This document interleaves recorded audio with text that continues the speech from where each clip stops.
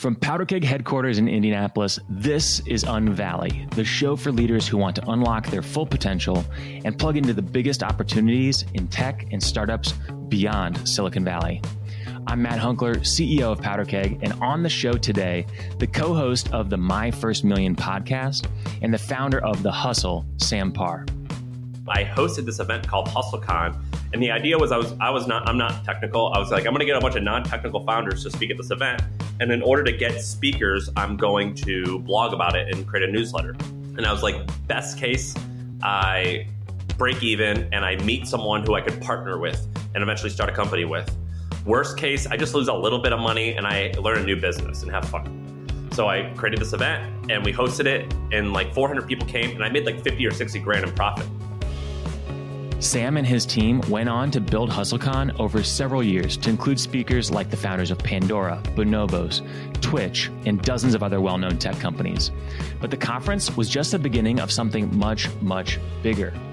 During this conversation with Sam, you're going to hear about the simple writing technique that helped Sam create enormous opportunities in his career, including at HustleCon. You're also going to hear about how to optimize your career for success, even if you don't have money or connections. I particularly enjoyed the Midwest values that Sam talked about, which lay the foundation for his successful career in tech. And be sure to listen to the end because you want to hear why Sam is investing in real estate in Unvalley tech hubs like Austin. That's all coming up on this episode of Unvalley. But before we get started, I wanted to remind you that Unvalley is brought to you by Powder Keg, the only private member network focused on supporting tech companies and leaders in fast-growing communities beyond Silicon Valley. To get the latest news from Unvalley tech hubs and startups in the Unvalley, be sure to subscribe to our weekly newsletter, because each week you're going to get a curated digest of the most important tech news in the Unvalley, covering the biggest trends and opportunities in fast-growing communities beyond the Bay Area. This is where the biggest opportunities are. So to be the first to know about the best jobs and exclusive Powder Keg events with leaders from the community, be sure to subscribe to the newsletter at powderkeg.com/newsletter. Okay, we recorded this interview with Sam Parr during a virtual event that was hosted by Powder Keg, and we're sharing it publicly with you for the first time, just for you, here on the Unvalley podcast. Let's hit it.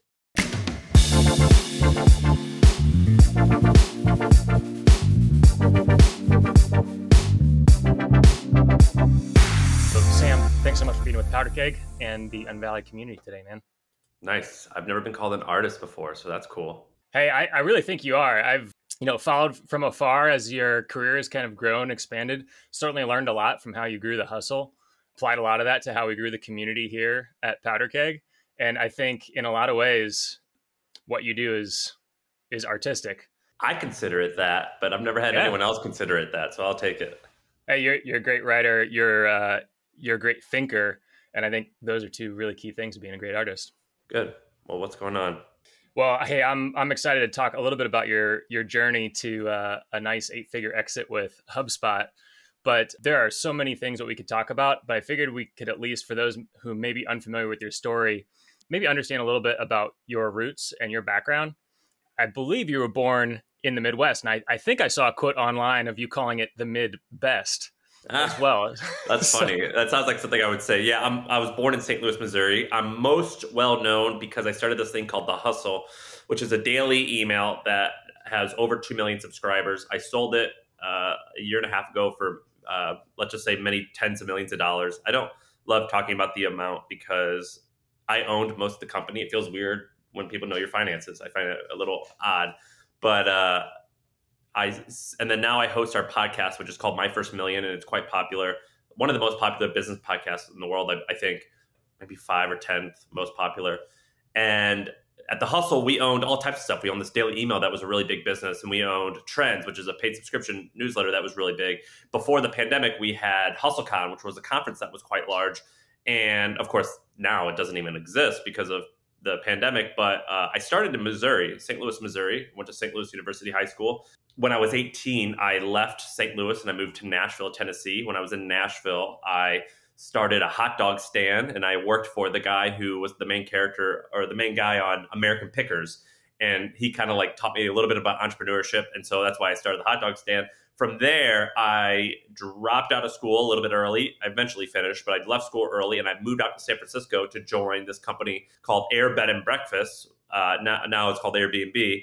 And then I started a company called Bunk, which was like a roommate matching app, and sold that for a very small amount. And then started this company. And I've known for like starting media companies, but I've done a fair amount of things kind of in the background, like real estate investments and all types of weird stuff. I think it's weird, at least. Growing up in St. Louis, did you find that you were exposed to other entrepreneurs or other artists? Not in the sense that we're talking. My mother and father started a fruit stand, and that was their first business, and it kind of became a little bit bigger than that. And eventually my mother became a school teacher to support my father as he was kind of starting this business. And she also worked it at night. So she was kind of working two jobs. And then she would get summers off and take care of us. But then my dad was always grinding, and he started this thing called the fruit stand. Eventually it became far more successful. And they sold onions basically to, like, you buy $1 million of onions from California and you sell it to Walmart for like $1.1 million, and you try to like make a little bit of profit on that. So we started a produce brokerage business, and it wasn't like big in terms of Silicon Valley big, but in terms of St. Louis big. By the time I was in high school, it was definitely successful, where I'm sure he was earning a few $100,000 a year. So that was considered quite large for our family because we didn't have much money before that. And so I knew that sense of entrepreneurship, where it was like small business. I didn't know, like when I originally got my job at Airbnb, my mom was like, what the heck? This sounds like a Ponzi scheme. You know what I mean? Like they thought that like, if we told my family that like Facebook had 5,000 employees at the time, they'd be like, why do you need 5,000 people to operate a web page? You know what I mean? So like, it wasn't like in the sense that we know it, but it was in the, like I grew up around small business owners for sure. Restaurant owners, things like that. Yeah. I mean, I know you've talked to hundreds of entrepreneurs now at this point, if not thousands. What were some of the things that you think you learned growing up in St. Louis, observing your mom and dad, how they are empowering each other as your dad grows this business, doing millions of dollars in onion sales, which I had no idea was the background story for you. What were some of those things you think you absorbed that maybe some other entrepreneurs don't have? Well, so I moved out to San Francisco when I was young, and when I got there, I had like, my wife went to an Ivy League school, and I was like, what's the Ivy League? That sounds like some shit I read about in Harry Potter. So like, I didn't know anything. I was like totally like kind of a redneck and I didn't know anything. And I got out to California, and I met these people from like, I remember like I went to Berkeley, the Berkeley campus, and I went to Stanford's campus, and I like took a selfie. I'm like, oh my God, I'm on Stanford's campus. So like I met these people who I like had only read about this type of stuff. And what I noticed was immediately that the people that I was raised around were far more humble. They were definitely more like, just shut up and do the work. Don't talk about it. Talk less, work more. They were way less entitled. And these are generalizations, but I don't think it's bad. Like the people I was around in Silicon Valley, they were way more confident and they thought bigger sometimes. But so like it's pros and cons, but they were Missouri folks or Midwestern folks were way kinder, way more humble, and talked way less. Yeah, that sounds like it could be a pro or a con, depending on how it's played. It's both. Like it's what's it? A squeaky wheel is the one that gets like the attention. You know what I mean? So like the people who talk a lot definitely can get more value sometimes. But yeah, pros and cons. And how about Nashville? You're out in Nashville, first time living in a different city outside of St. Louis, I'm assuming. Yeah. I went to Nashville because I got a sports scholarship for track and field, and Nashville at the time was like up and coming, so I thought it would be a good place to kind of like meet other up and coming people and kind of get like a mentor, things like that. And from there, I think you dropped out of college to go move to San Francisco. Can you tell me that story? How did that come about, and how did you make that decision? Was that a hard one? No. So I had been making money on the internet, selling stuff on eBay. I created an e-com store, and it was making like $1,000 a day. And I was like, man, the internet is so much better than selling hot dogs and working outside with my hands, because like that's physically demanding. I can only make money when I'm there. And so I started researching, and I had remembered hearing about this company called Air Bed and Breakfast. And I heard the story about it, and I saw their marketing and design. And I was like, man, this is so cool. This is so innovative. And I've also heard about Uber Cab. It was called Uber Cab back then. And so I cold emailed the founders of these companies, and they were like, yeah, come interview. you're in the Bay Area, right? And I was like, yeah, I'm in the Bay Area, when I wasn't. I had never been west of like Colorado before. I didn't even know what the Bay Area meant. I thought San Francisco and LA were the same thing. And I was like, yeah, I'm there. I'll see you Monday. And I immediately fly out there and I get an interview at those companies. And Airbnb, they offered me a job. But they offered me a job, I accepted. And at the time, back in college, I had some demons in my life and I got in trouble with the law and I lied about it. And I had a misdemeanor. I got a DUI. I don't drink anymore and I don't party. I don't break the law anymore. But back then I had some demons and I lied about it on my resume. I basically said, no, I'd not been convicted of a crime. And they found out that I lied about it. And so when I was out there, I had been out there. I was about to start on a Monday. They called me on a Sunday and they're like, dude, you lied to us. We can't hire a liar. So I didn't get to start ever at that company. And so I was basically out there. I'm like, shoot, I don't have a lot of money. Like, what am I going to do? And so that's kind of how it started. How do you think the rest of your career benefited from what I'm assuming was a pretty low at the moment? Dude, it was tragic. Like, my mother and father were like devastated for me. They're like, I had obviously been in trouble. And I thought I was getting my act together. And then I was suffering the consequences still of some stupid mistakes. So yeah, it was very low. How did it impact the rest of the career? I mean, I'm still friends with those people who fired me. They should have fired me. I was a liar. But Ryan Holiday has that book, The Obstacle is the Way.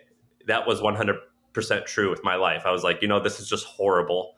This sucks. I got to figure it out. And so when I was out there, that's when I started my first business. And that's kind of like how I met a bunch of people that would help me start what became my more successful business, The Hustle.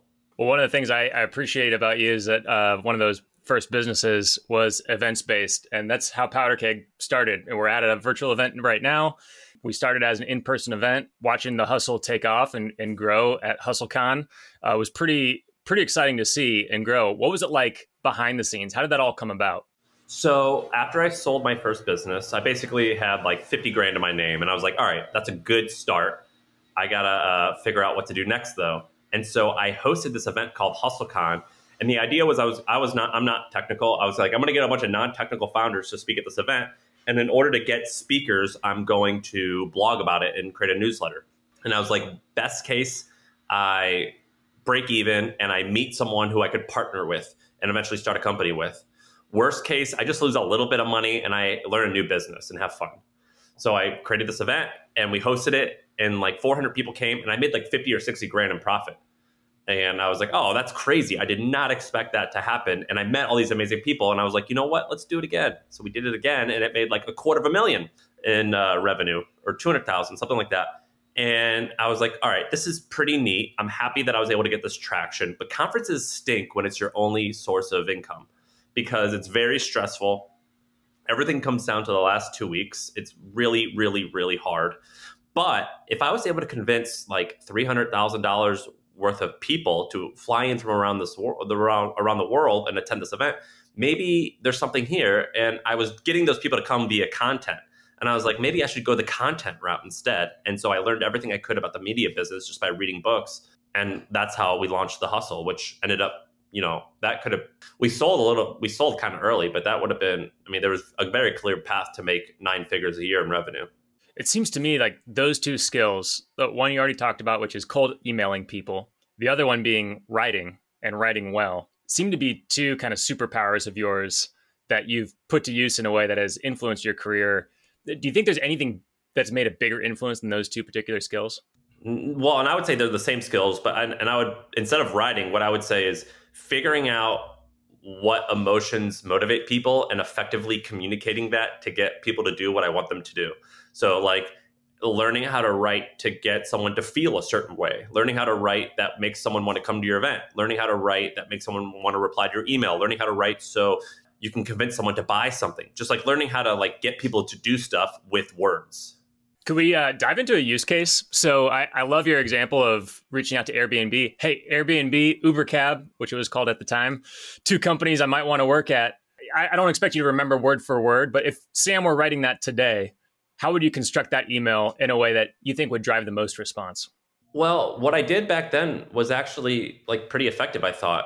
But basically, around that time, there's this company that had just popped up called Rapportive. Do you remember Rapportive? I totally remember Rapportive. So when it came out, it was like breathtaking.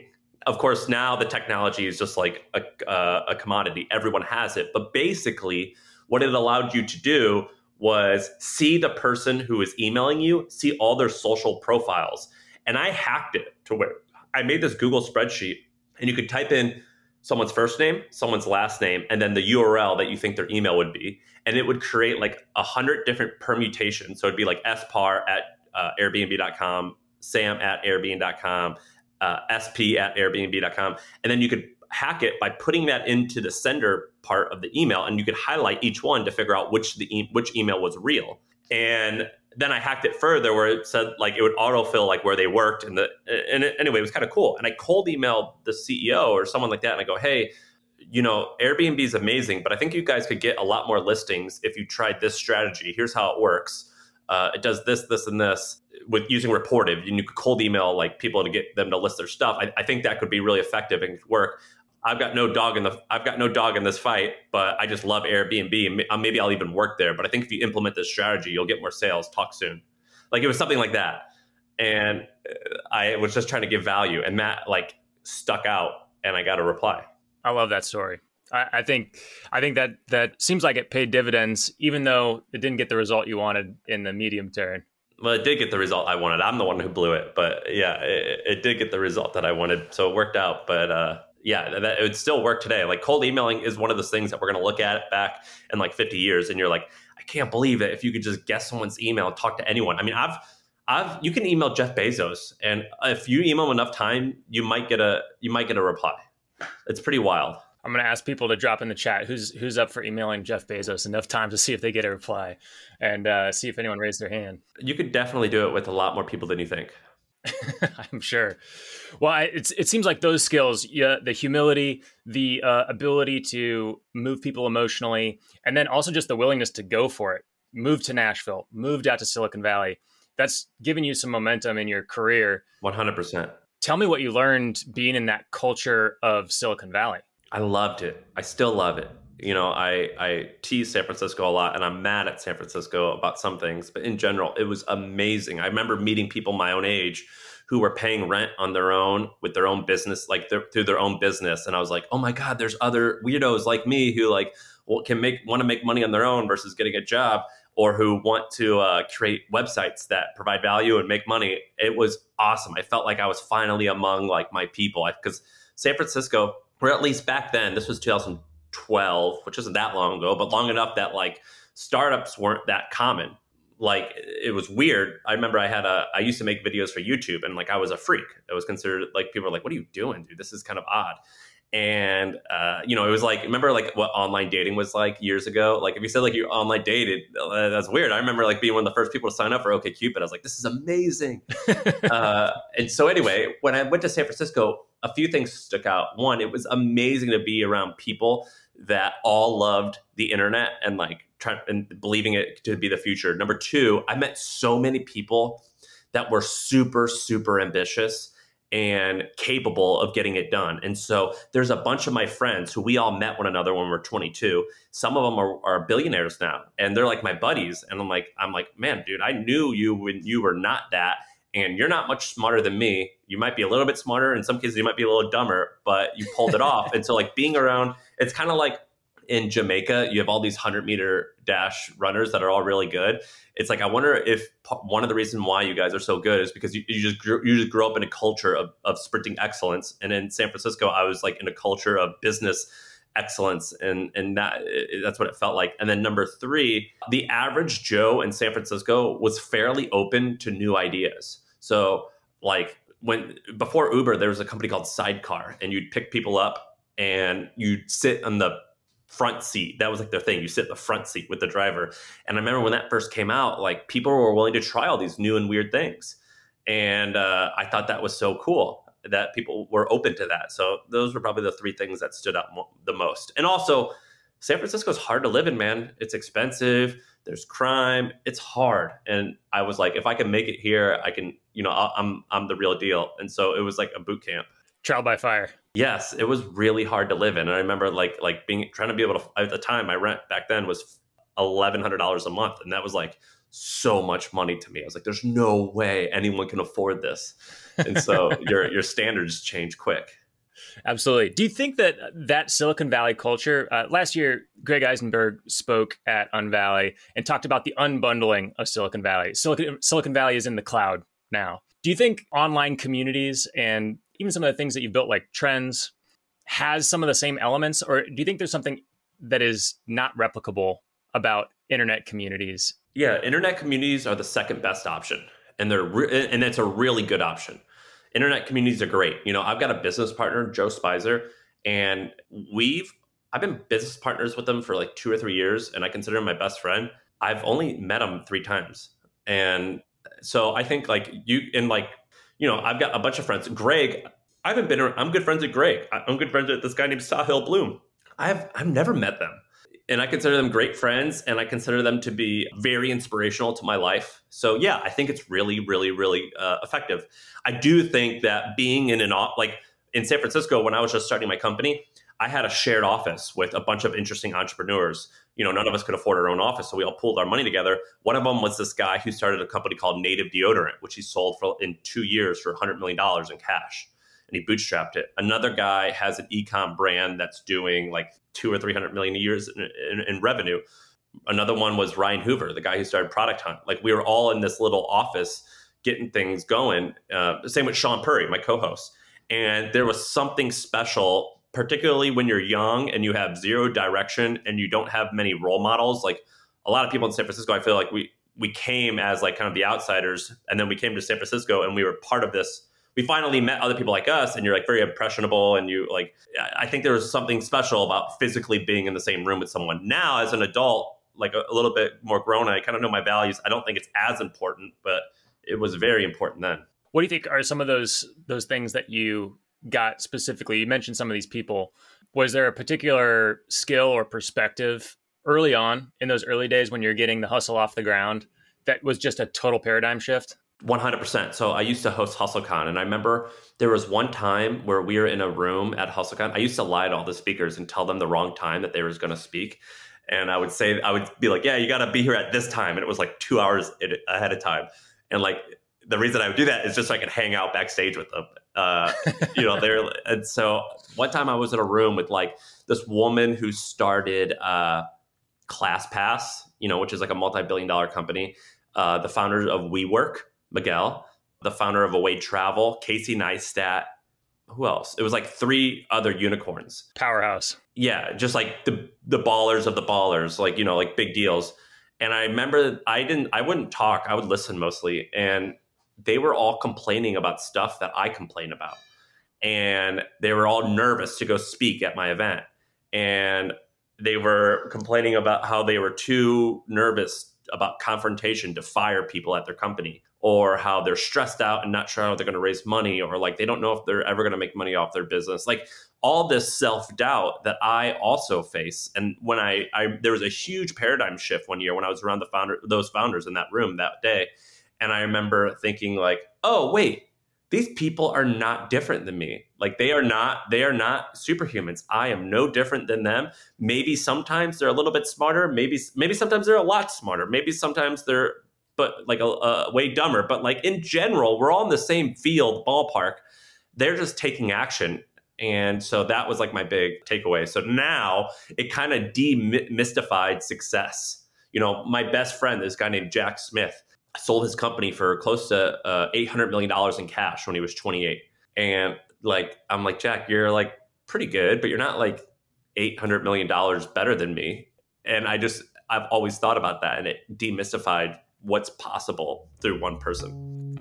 Unvalley is brought to you by PowderKeg, the only private member network focused on supporting tech companies and leaders in fast-growing communities beyond Silicon Valley.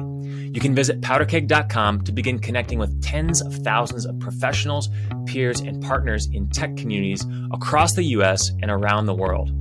You can apply for PowderKeg Premium membership consideration today by going to powderkeg.com/premium.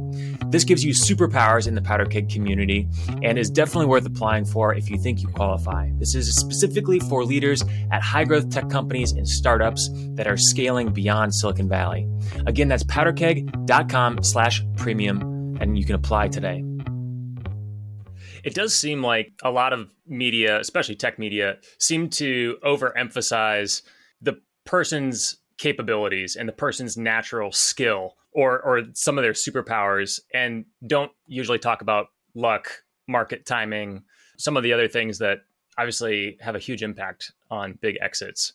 Is that something that you think about in kind of retrospect and seeing all the entrepreneurs that you hosted on stage?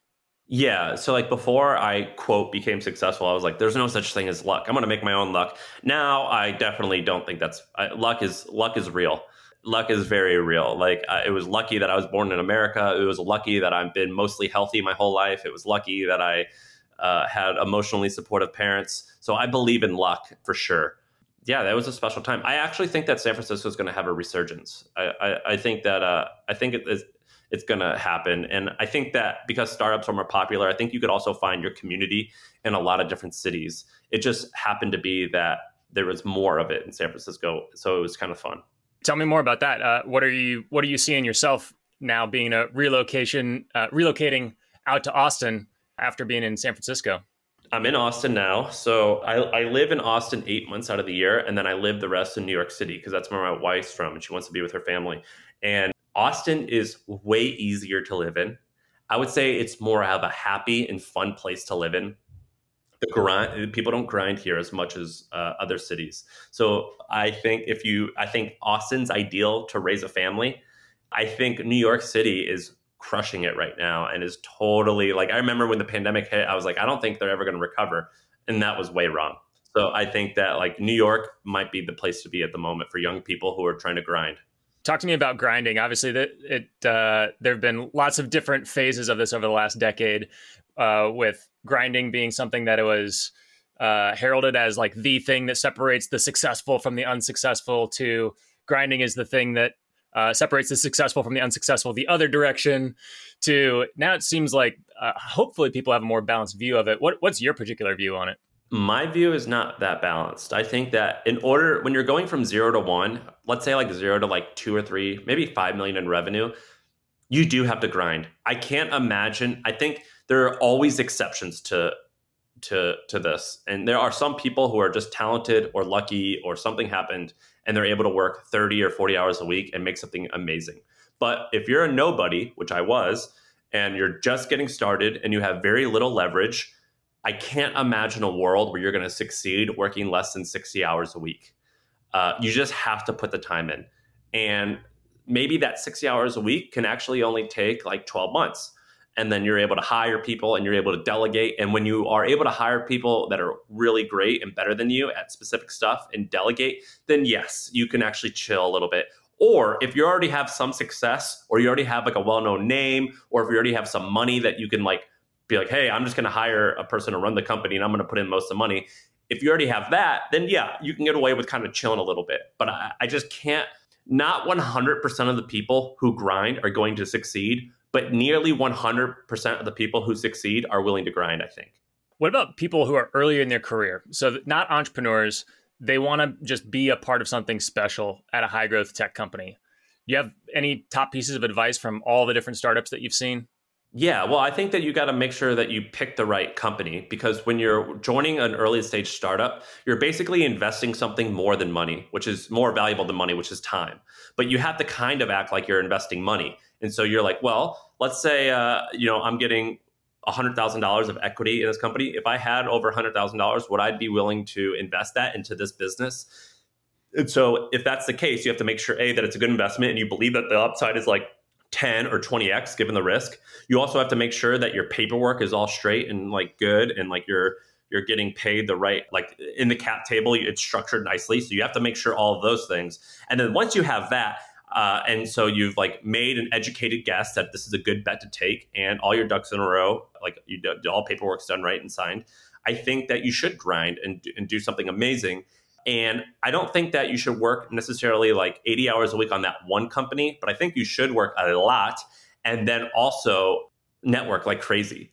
So like when I sold my business to a company called Apartmentless, I was an employee there for about a year, and I was hosting meetups like every single week.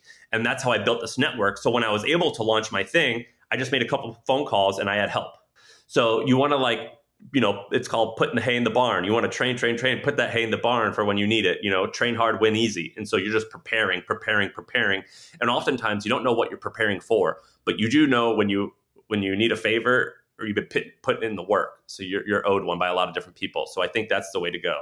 If you are young, you don't have a lot of responsibility, like you don't have a family, I see no reason why you shouldn't be doing that. Put hay in the barn. Your Midwest metaphors are going to go a long way here, Sam. Keep them coming, man. Your kind of focus there on hustle, get it done early, contribute value, I think has been resonated by a lot of the other speakers. Getting it done early, by the way, is a really big deal. Yeah. I think. Yeah. Tell me more about that. Man, like I'm 32, so I'm not just out of school, but I'm still young enough. But I have a little bit of wisdom, I hope. And at 21, I was kind of stupid in a good way. Like I was ignorant. I didn't know like the pain that I was about to go into. And I was stupid enough to think I was good enough. And I had a ton of energy. I only spent $2,000 or $3,000 a month, like from all my living expenses, no family. Sometimes I had a girlfriend. Like it was awesome. So like if you put in that work, then it's actually the easiest time to put in work and it pays dividends. Like if you do it correctly, you should be compounding, and it'll pay dividends by the time you're in your 30s and 40s. And that's the time when you want the time and you want the leverage and things like that. And not enough people take risks early on. I remember when I started my company, I was so jealous that my friend got a job at PricewaterhouseCoopers or one of the accounting firms. It was making $60,000 a year. I was like, God damn, they're rich. Like, what am I doing? I'm in this basement building this website. What the heck am I doing? And I was like, just have patience. It'll pay off it'll pay off.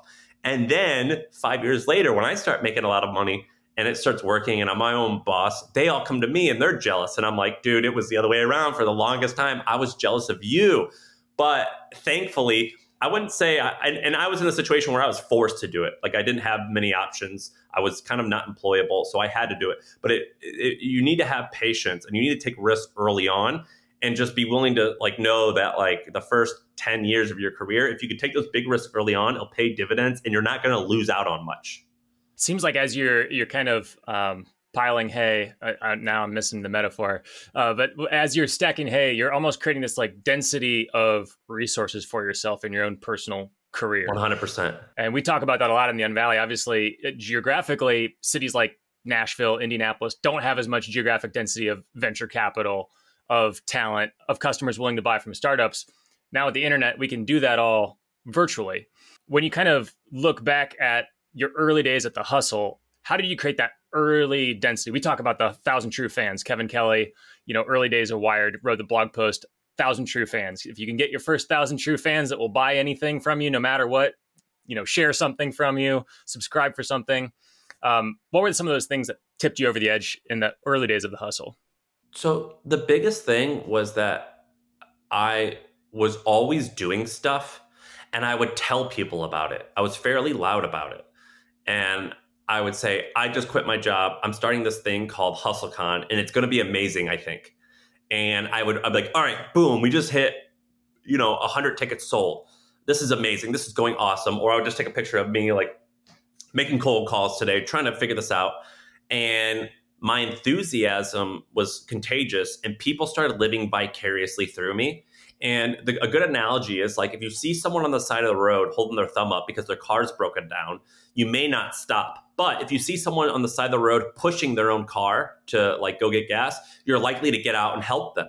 And what I learned early on was that people, both particularly successful people, but most anyone, they love seeing someone put the effort in and work. And if they see you willing to do that, they're going to help you out. And so I would cold email like the founder of Business Insider. His name was Kevin Ryan. He's probably a billionaire. He started Gilt, MongoDB, Business Insider, and a bunch of other companies. He's like running for mayor of New York, is the rumor. And I would cold email him and he wouldn't reply forever. And I would be like, hey, Kevin, I'm a big fan of yours. In this interview that you gave in 2014, you said the struggle of Business Insider was X, Y, and Z. I just started my media company. I think I'm facing that same problem. How did you overcome it? And he didn't reply. And I would email a month later. Hey, Kevin. So I actually solved the problem. Here's what I did. Anyway, our current traction is this, this, and this. Just giving you an update. Talk soon. And I would keep that up literally for 6 or 12 months. And then finally he would reply and he would get me on the phone and he would help me. And I would do that with all types of people, like big successful people, not successful people. I would find the early employees of all the companies that I wanted to emulate. I would find all of them and I would like send emails just like that to all types of people. And what I found out was that people don't always take action, and that makes them love someone like me or someone who is starting companies because they saw that I was action oriented and it inspired them and made them want to help me. That's a really good insight. Thinking back, I remember seeing your hustle and being like, man, I can't attend this, but I just want to buy a ticket, Yeah, like they want to be part of it. Yeah. When Trends launched, I'm like, I don't have time to read this right now, but I want to support it. So I'm going to buy a subscription. Yeah. And the reason why is people just saw that I was trying stuff. And even if it wasn't a success, most people are afraid to try something. And they see me and they're like, well, you're not that smart. You talk kind of crudely, like you're not better than I am. If you can do it, I can do it. And because you kind of gave me that a little bit of inspiration, I'll support you. Well, and you sold your company. Tell me a little bit about that. Was that always a goal of yours, to sell a company?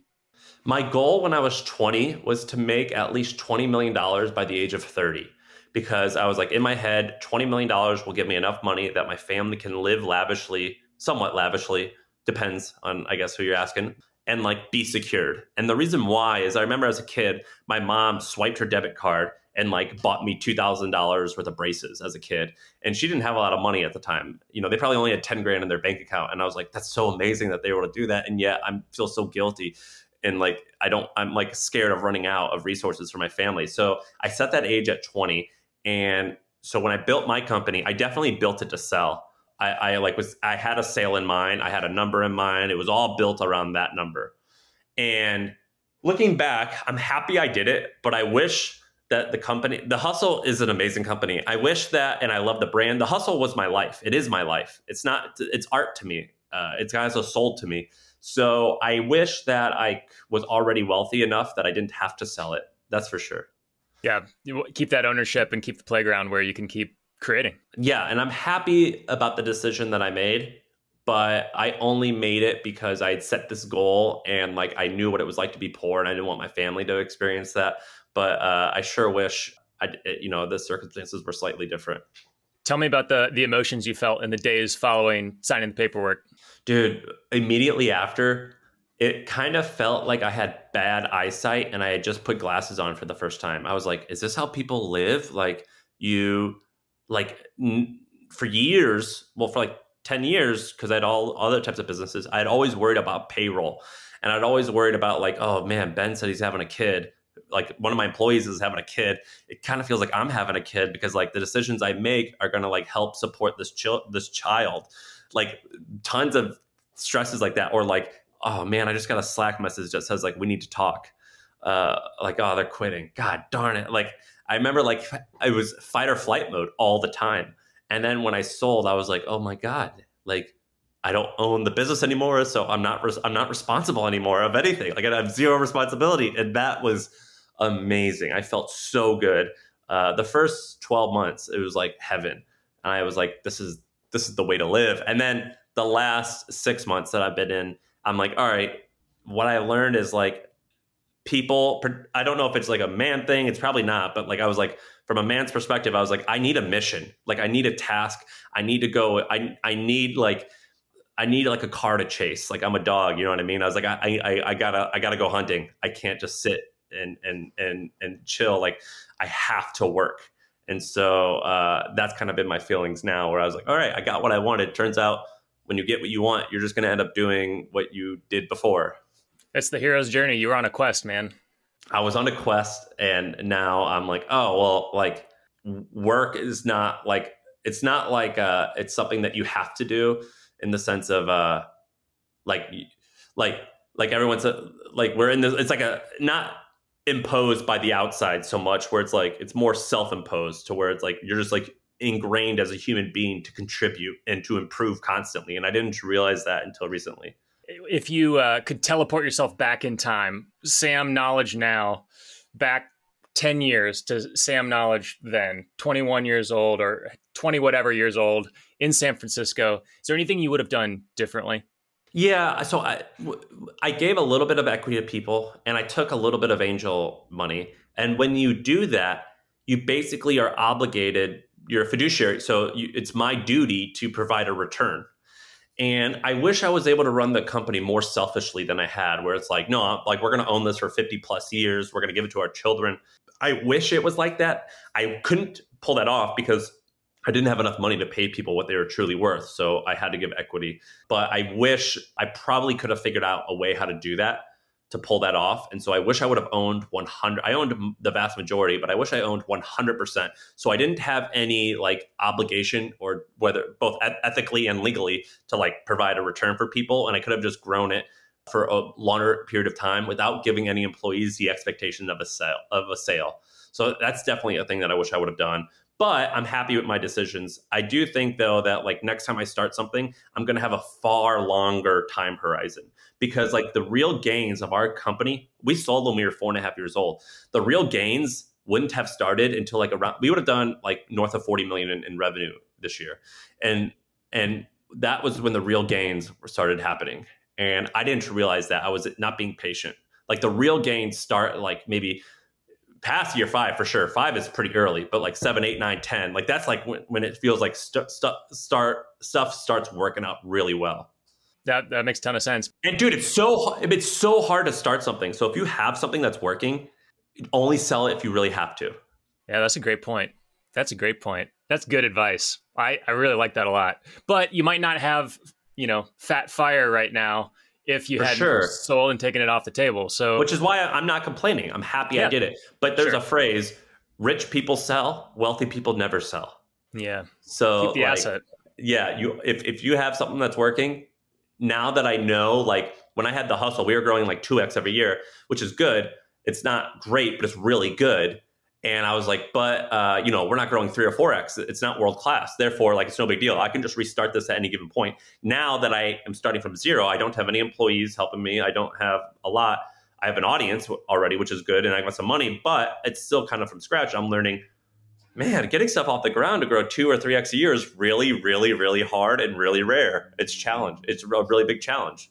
Well, I love following along what you're building with your Airbnb business. Can you tell me why you decided to go in that direction? I've always wanted to open up a hotel, and my wife works at Airbnb, and I met a couple guys that have like 20, 30, $40 million worth of Airbnbs, and they're paying themselves a lot of money. And I was like, dude, that's so cool. I love working with my hands. I love getting dirty.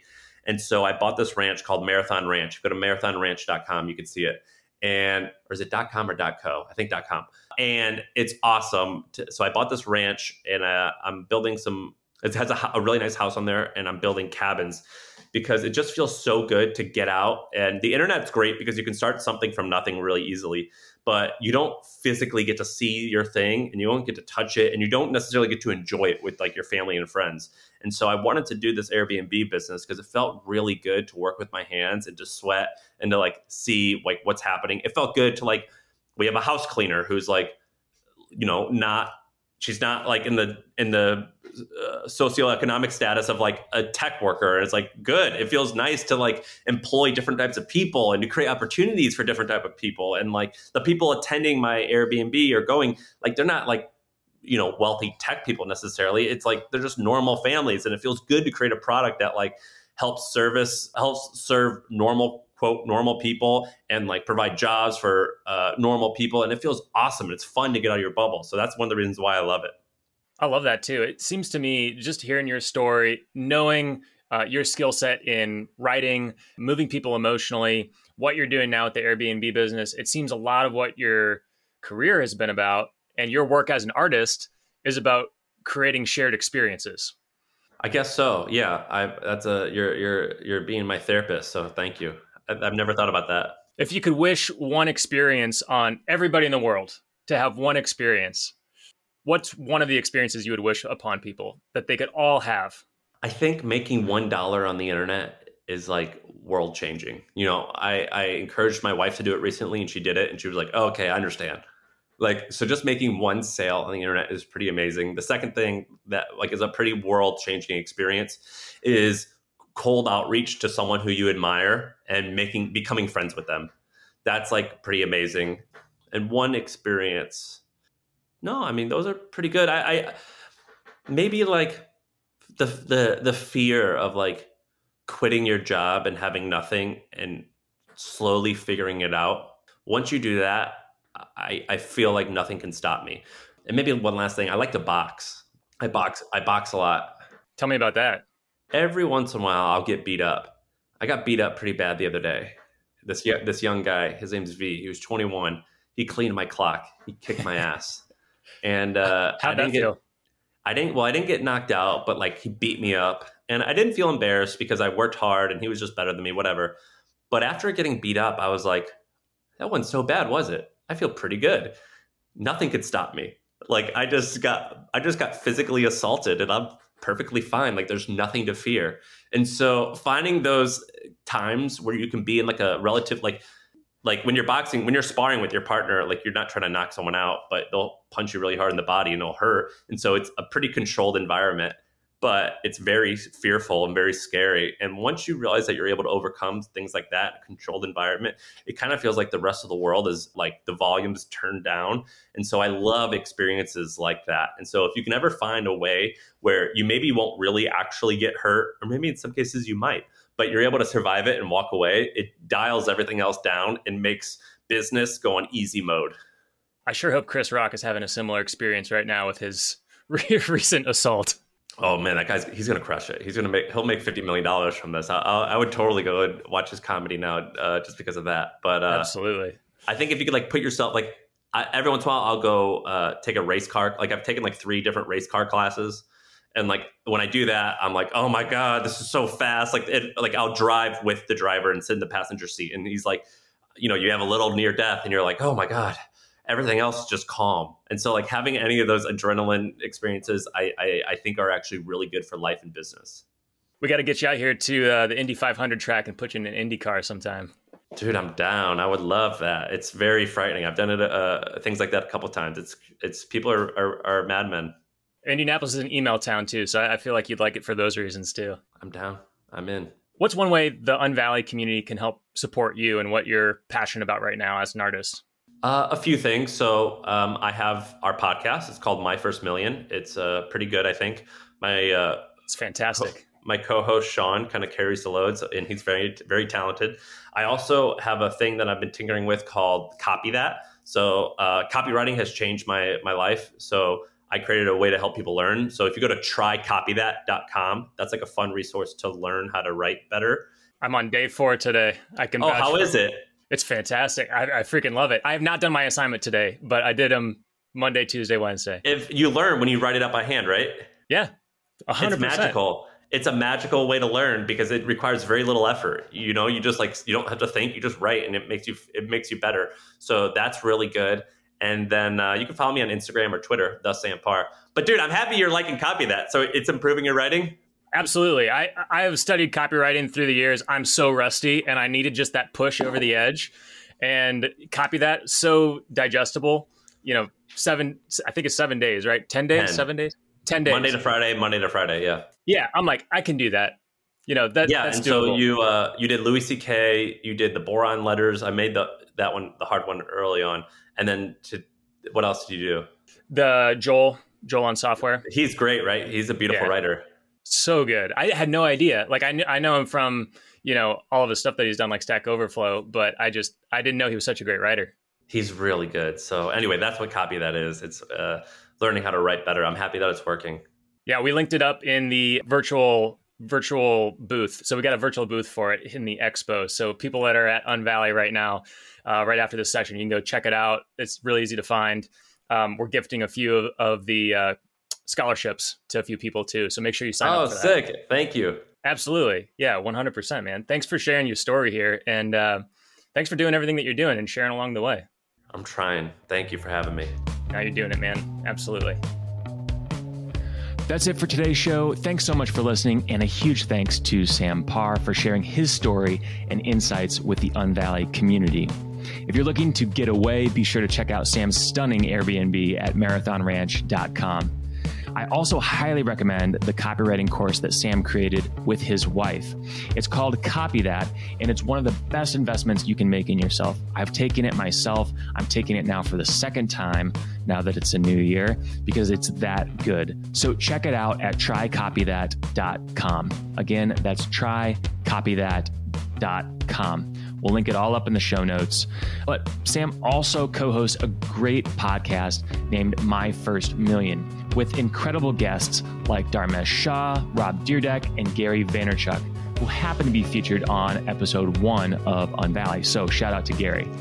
For links to the social profiles and the websites and resources and the people and companies and all of the other things mentioned in this episode, head on over to powderkeg.com. Check out our show notes for this episode and get further plugged into these awesome opportunities beyond the Bay Area. Thanks for tuning in to Unvalley, the show for leaders who want to unlock their full potential and plug into the biggest opportunities in tech and startups beyond Silicon Valley. Unvalley is brought to you by PowderKeg, which is the only private member network focused on supporting tech companies and leaders in fast-growing communities beyond the Bay Area. To get the latest Unvalley news, trends, and guides, subscribe to the Unvalley newsletter from PowderKeg at powderkeg.com/newsletter. It's 100% free and plugs you into the hottest tech companies, startup opportunities, and jobs beyond Silicon Valley. Subscribe today at powderkeg.com/newsletter. And to be the first to hear the stories about entrepreneurs, investors, and other tech leaders outside of Silicon Valley, subscribe to Unvalley wherever you listen to podcasts at powderkeg.com/unvalley. We included a bunch of helpful links there so you can subscribe wherever you listen. And if you're already subscribed to Unvalley, thank you. If you like what you've heard, I would love to hear from you. I'd also love to hear from you even if you don't like what you've heard.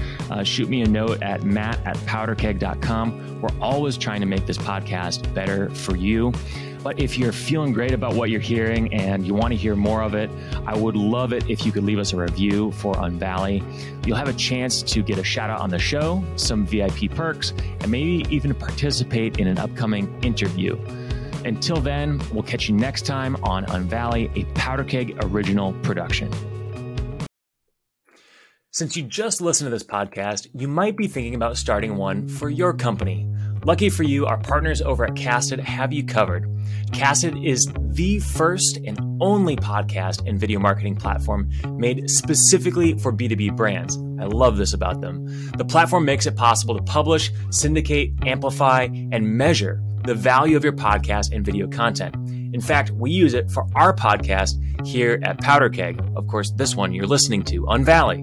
And if you're a startup, you should listen up because Casted for Startups is definitely for you. They are offering exclusive deep discounts of up to 82% off retail price for qualifying startups.